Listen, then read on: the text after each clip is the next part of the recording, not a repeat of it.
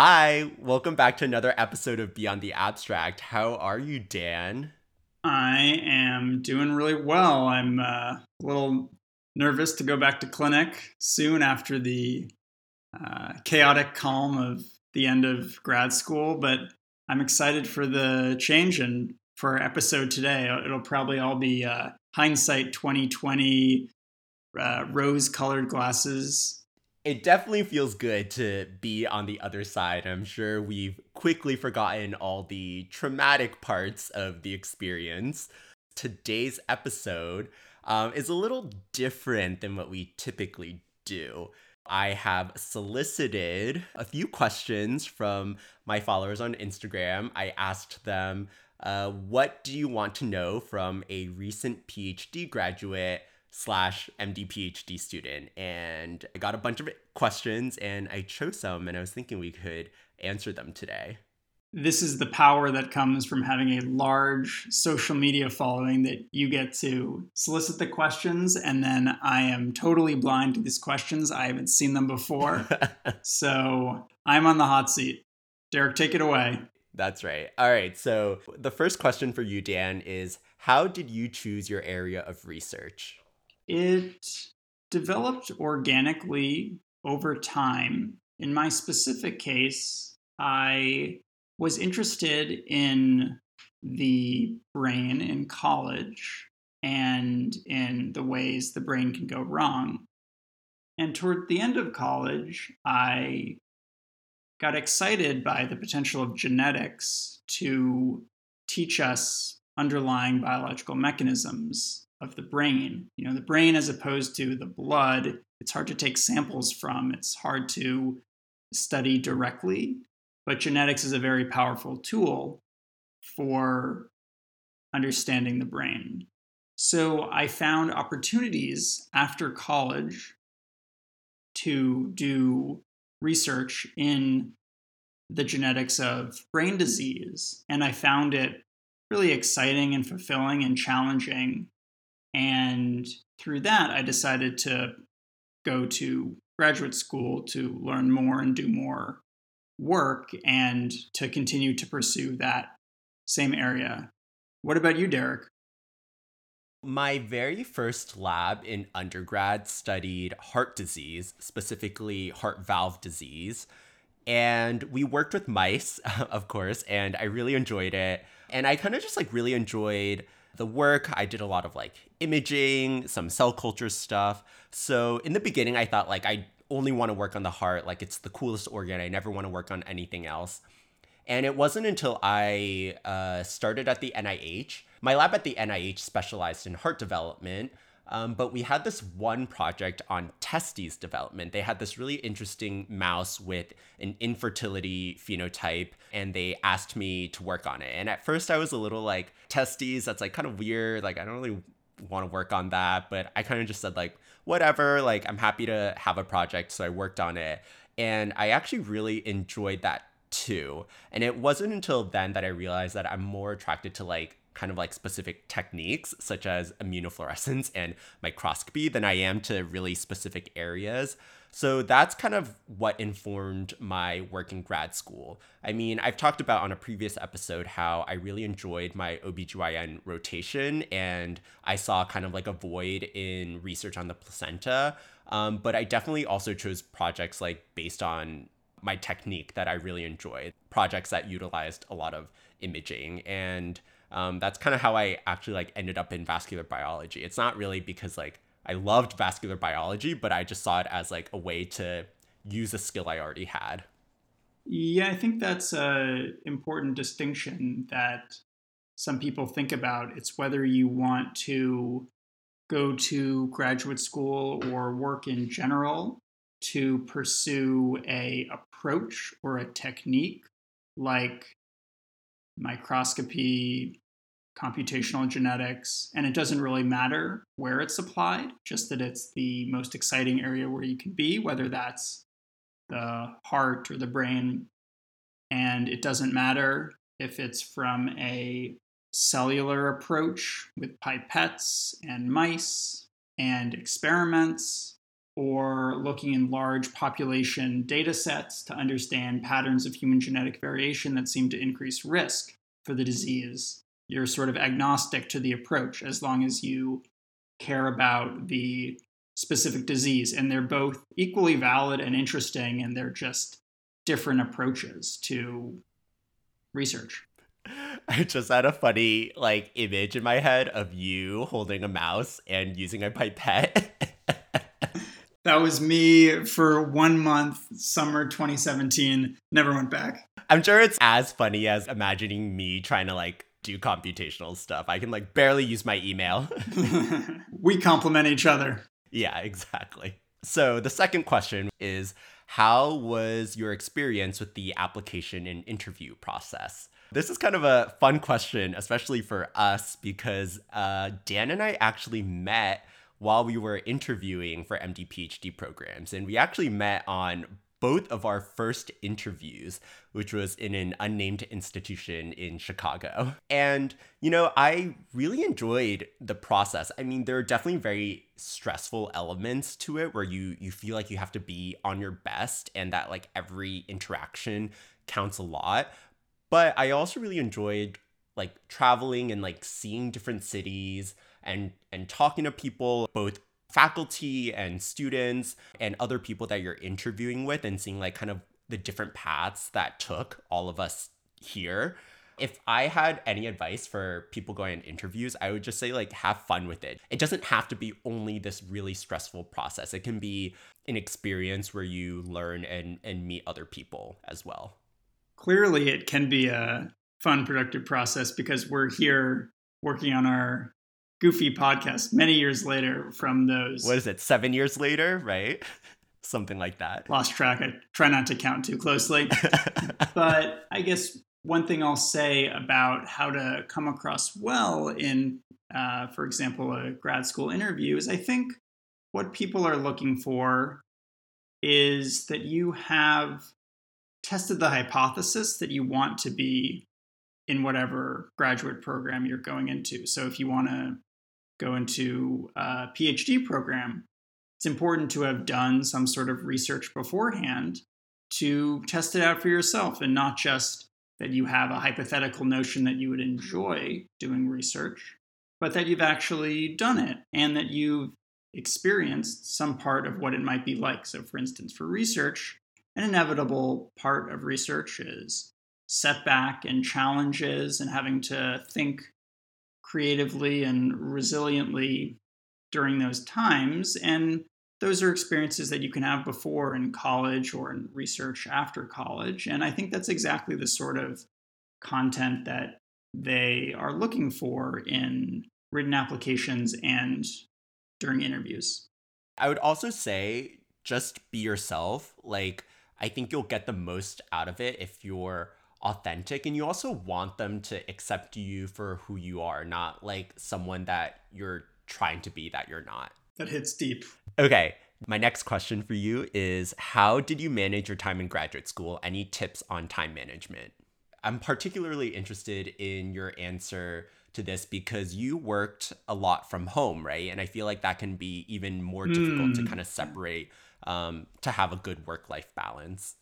Yeah, I think in terms of goals and keeping yourself on track, I think the PhD in grad school can be one of the most challenging. In contrast, in medical school, it's like every day you wake up and there are 7 hoops you have to jump through, and you know what the hoops are, and people can help you get through, and you jump through them, and then you're done, and you get a check mark. In grad school, there are many fewer hoops. There's one large hoop at the end of your dissertation that involves research you've done, and there are hoops along the way. But I think it's important to make hoops for yourself as you go along to keep yourself on track. So I think one way this can work well is that most people have regular meetings with their research supervisors, whether that's the head of the lab, the PI, or more senior staff scientists or postdocs. And those can be helpful opportunities for you to organize your projects and think about where they are, the questions you have, and where you want them to go, and even to put together a couple slides in advance of that meeting to help synthesize the work that you've done and sort of make another checkpoint for going ahead. So I guess all of that is to say that I think staying structured and aware of the different goals, the weekly goals, and then the long term goals, and the really project management is important for keeping yourself on track and making projects progress. Yeah, I really like that idea of setting goals for yourself because if you don't do it for yourself, really no one else will. So there's a large element of like self-motivation in graduate school that is a little different from medical school. For me, the most important thing in graduate school was not burning out because I burned out pretty quickly in medical school, just like studying all the time and taking tests and stuff like that. So I set pretty strict boundaries. I got to lab at 10 o'clock and I would leave usually at around 4 or 5 o'clock and I would not do work when I got home. One thing that made this easier was the fact that I had a work computer. So I would store all my data and everything only on that computer. So even if I wanted to work on stuff from home, it was really, really hard. But really setting hard boundaries and not burning out was key for me. All right. My next question is how did you manage pressure to publish? So, this is kind of one of those things that people in academia don't always like to talk about. The fact that, like, it's great doing all this work, but our method of communicating our work is through publications. And it is a very real metric that the people who give you grants use, that your thesis committee uses, that, like, your mentor will use. So there is definitely pressure to publish. I think a lot of people, and I think this is particularly present at institutions like Penn and Harvard, is the pressure to publish really, really well. And I'm talking about like Nature and Science and Cell papers, right? But what I've kind of learned over the years is that good science really just speaks for itself. And just because it's in not one of those like super high impact journals doesn't mean it's not good science. Actually, a lot of stuff in those high impact journals isn't great science. And I think as long as you can be confident in what you're doing and that you're doing good work, the likelihood is that there is a journal out there that will accept your work and the pressure becomes a lot more manageable. I think the process of publication, it has a lot of flaws. The publishing infrastructure and how it's used has a lot of flaws. But really, a publication is a summary, a description of the work that you've done. It is really a way to wrap up a project and have it as a neat package that you can build on and that hopefully others in the field can read and understand and build on as well. Okay, Dan, so our next question comes from someone who says, how did you finish without depression or anxiety? I'm drowning. That's a really important question. There are mental health challenges in graduate school, and I think for good reason. Graduate school is hard. It is intellectually hard, and it's intellectually hard in the bizarre way that you can be really smart and be trying really hard, but everything is uncertain. You don't know if your project is going to work. And going through that process of trying really hard and um, having the results not come back as you hope is challenging. Built into that, a lot of work in graduate school is pretty solitary. You're part of a lab, and others are going through their projects, but they're often in parallel, and you're sort of on your own. I mean, you're hopefully supported by your lab, but your work is yours, and it can be hard to be on your own and feel like you don't have the immediate sort of support or camaraderie of people working on the same project.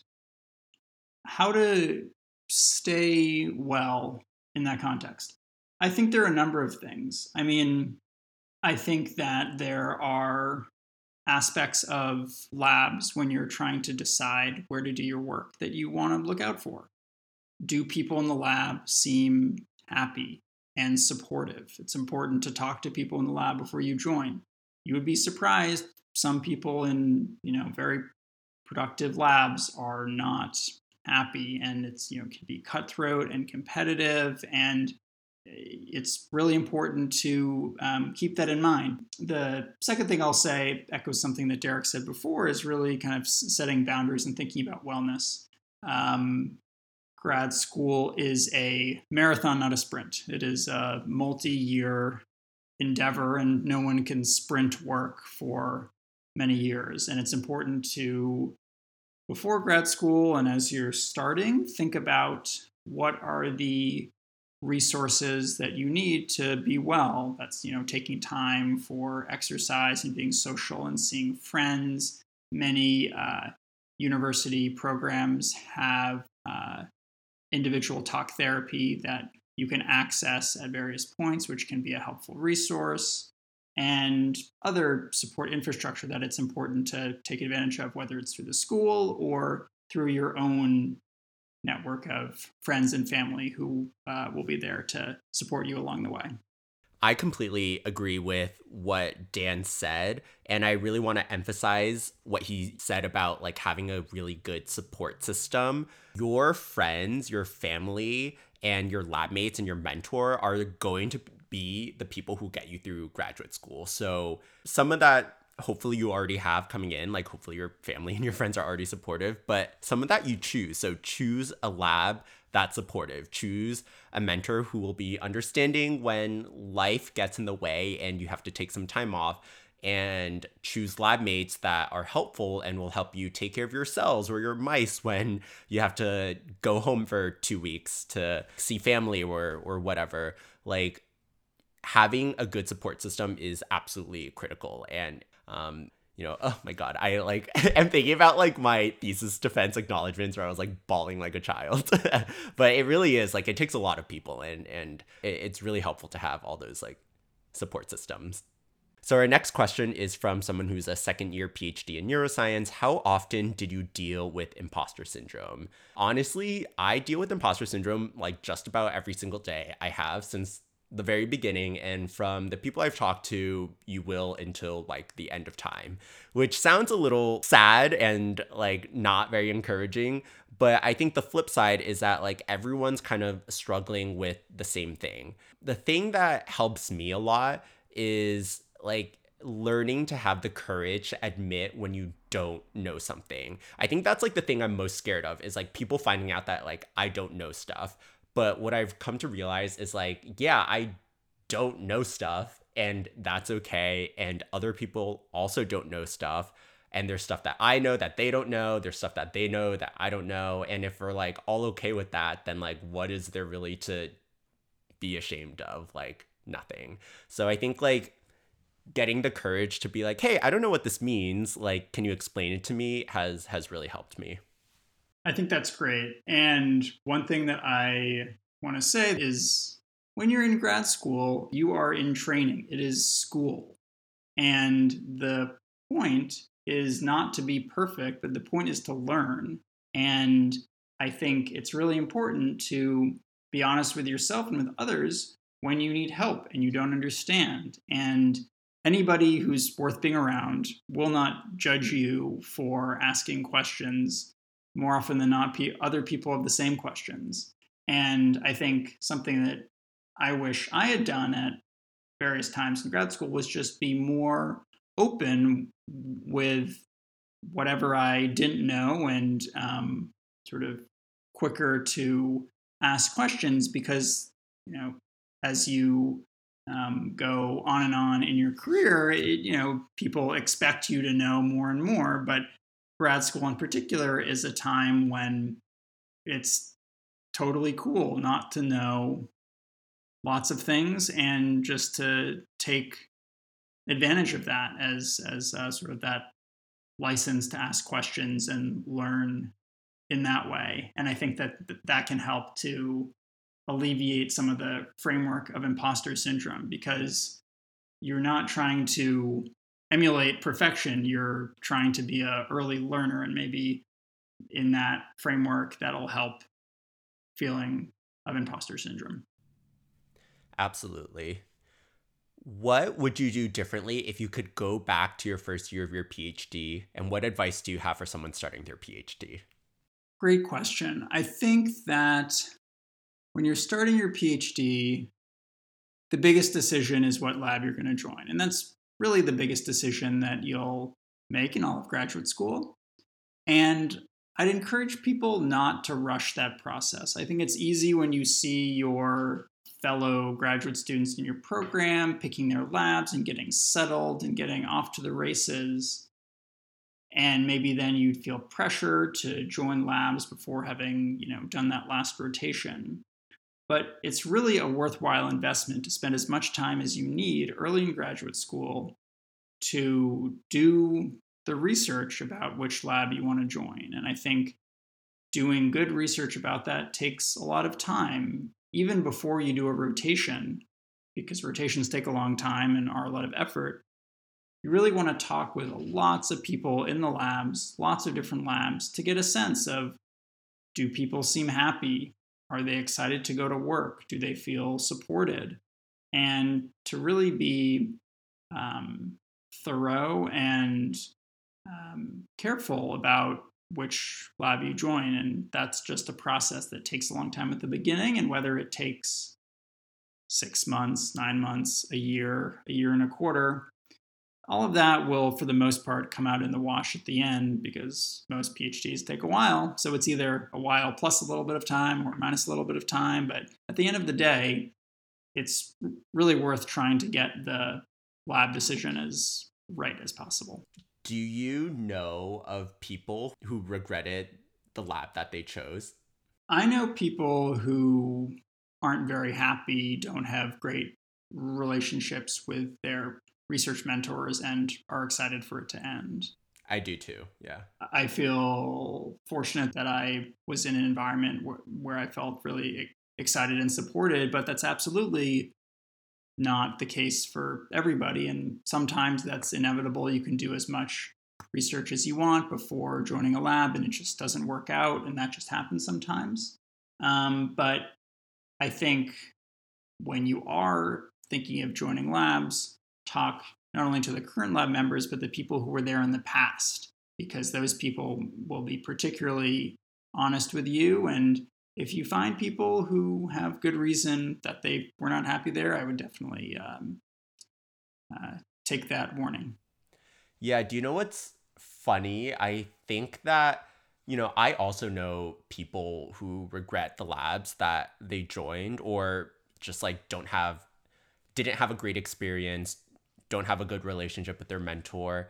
And in like 95% of the time, these red flags were already present when they joined. They just chose to ignore them. So really trust your instinct in terms of choosing a lab. Like, choose a lab where you feel like you will fit in and be supported. It ties back to a lot of the other things we were talking about earlier.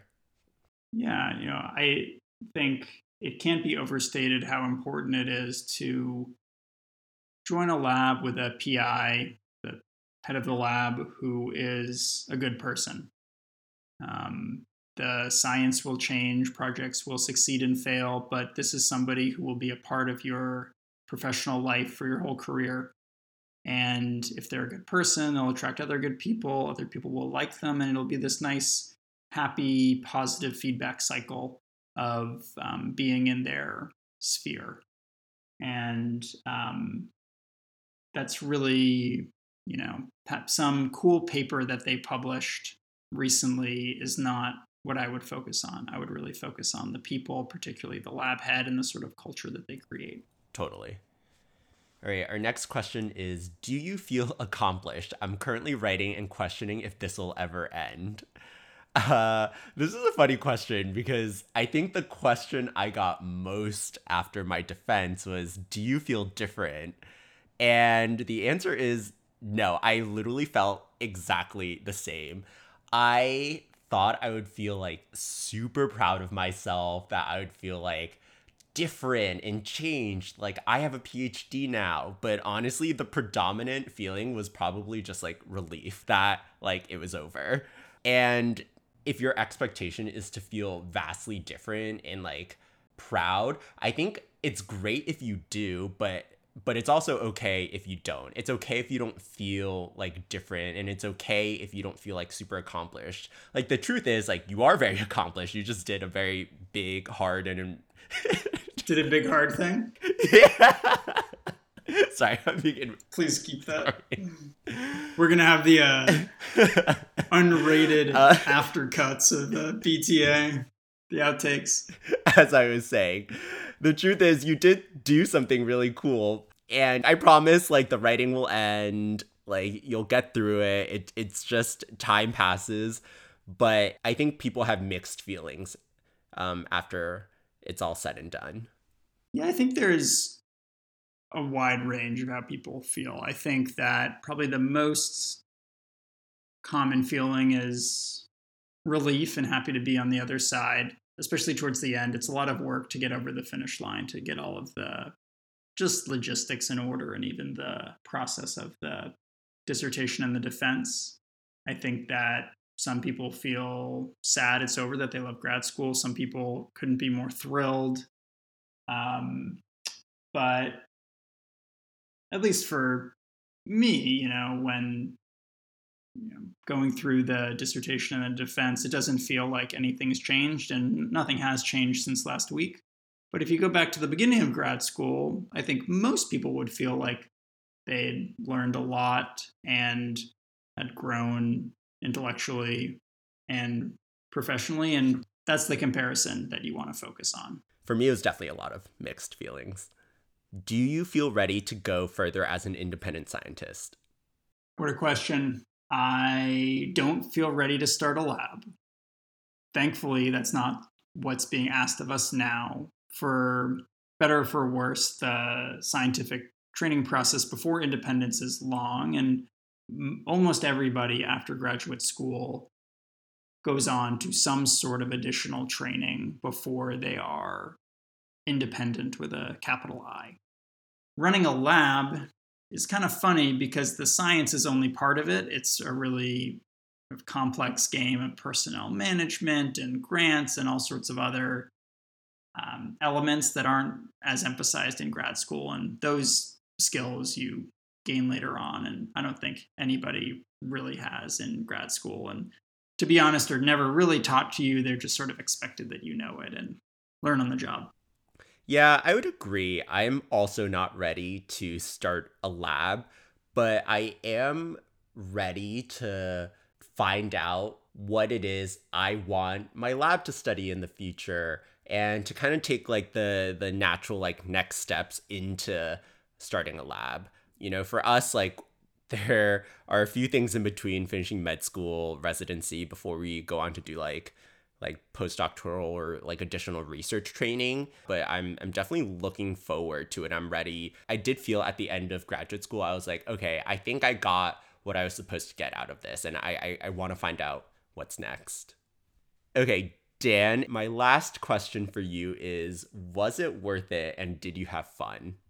Short answer, yes, worth it. And I did have a lot of fun. I think, we're at the end. We just defended. All of the hardships in the middle are a blur. So it is a little biased.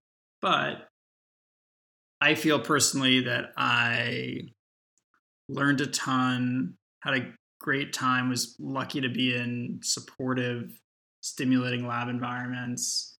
And, if you're interested in research and science, there really isn't a time other than graduate school when you can have such freedom to explore and do work without the constraints and responsibilities that come in at other times, whether thinking about setting up your own lab or running a lab and all of the responsibilities that come with that. It's really a unique period to just think about sort of growth and science and learning unencumbered from the notorious logistics and challenges that come with science at other stages. What about you, Derek?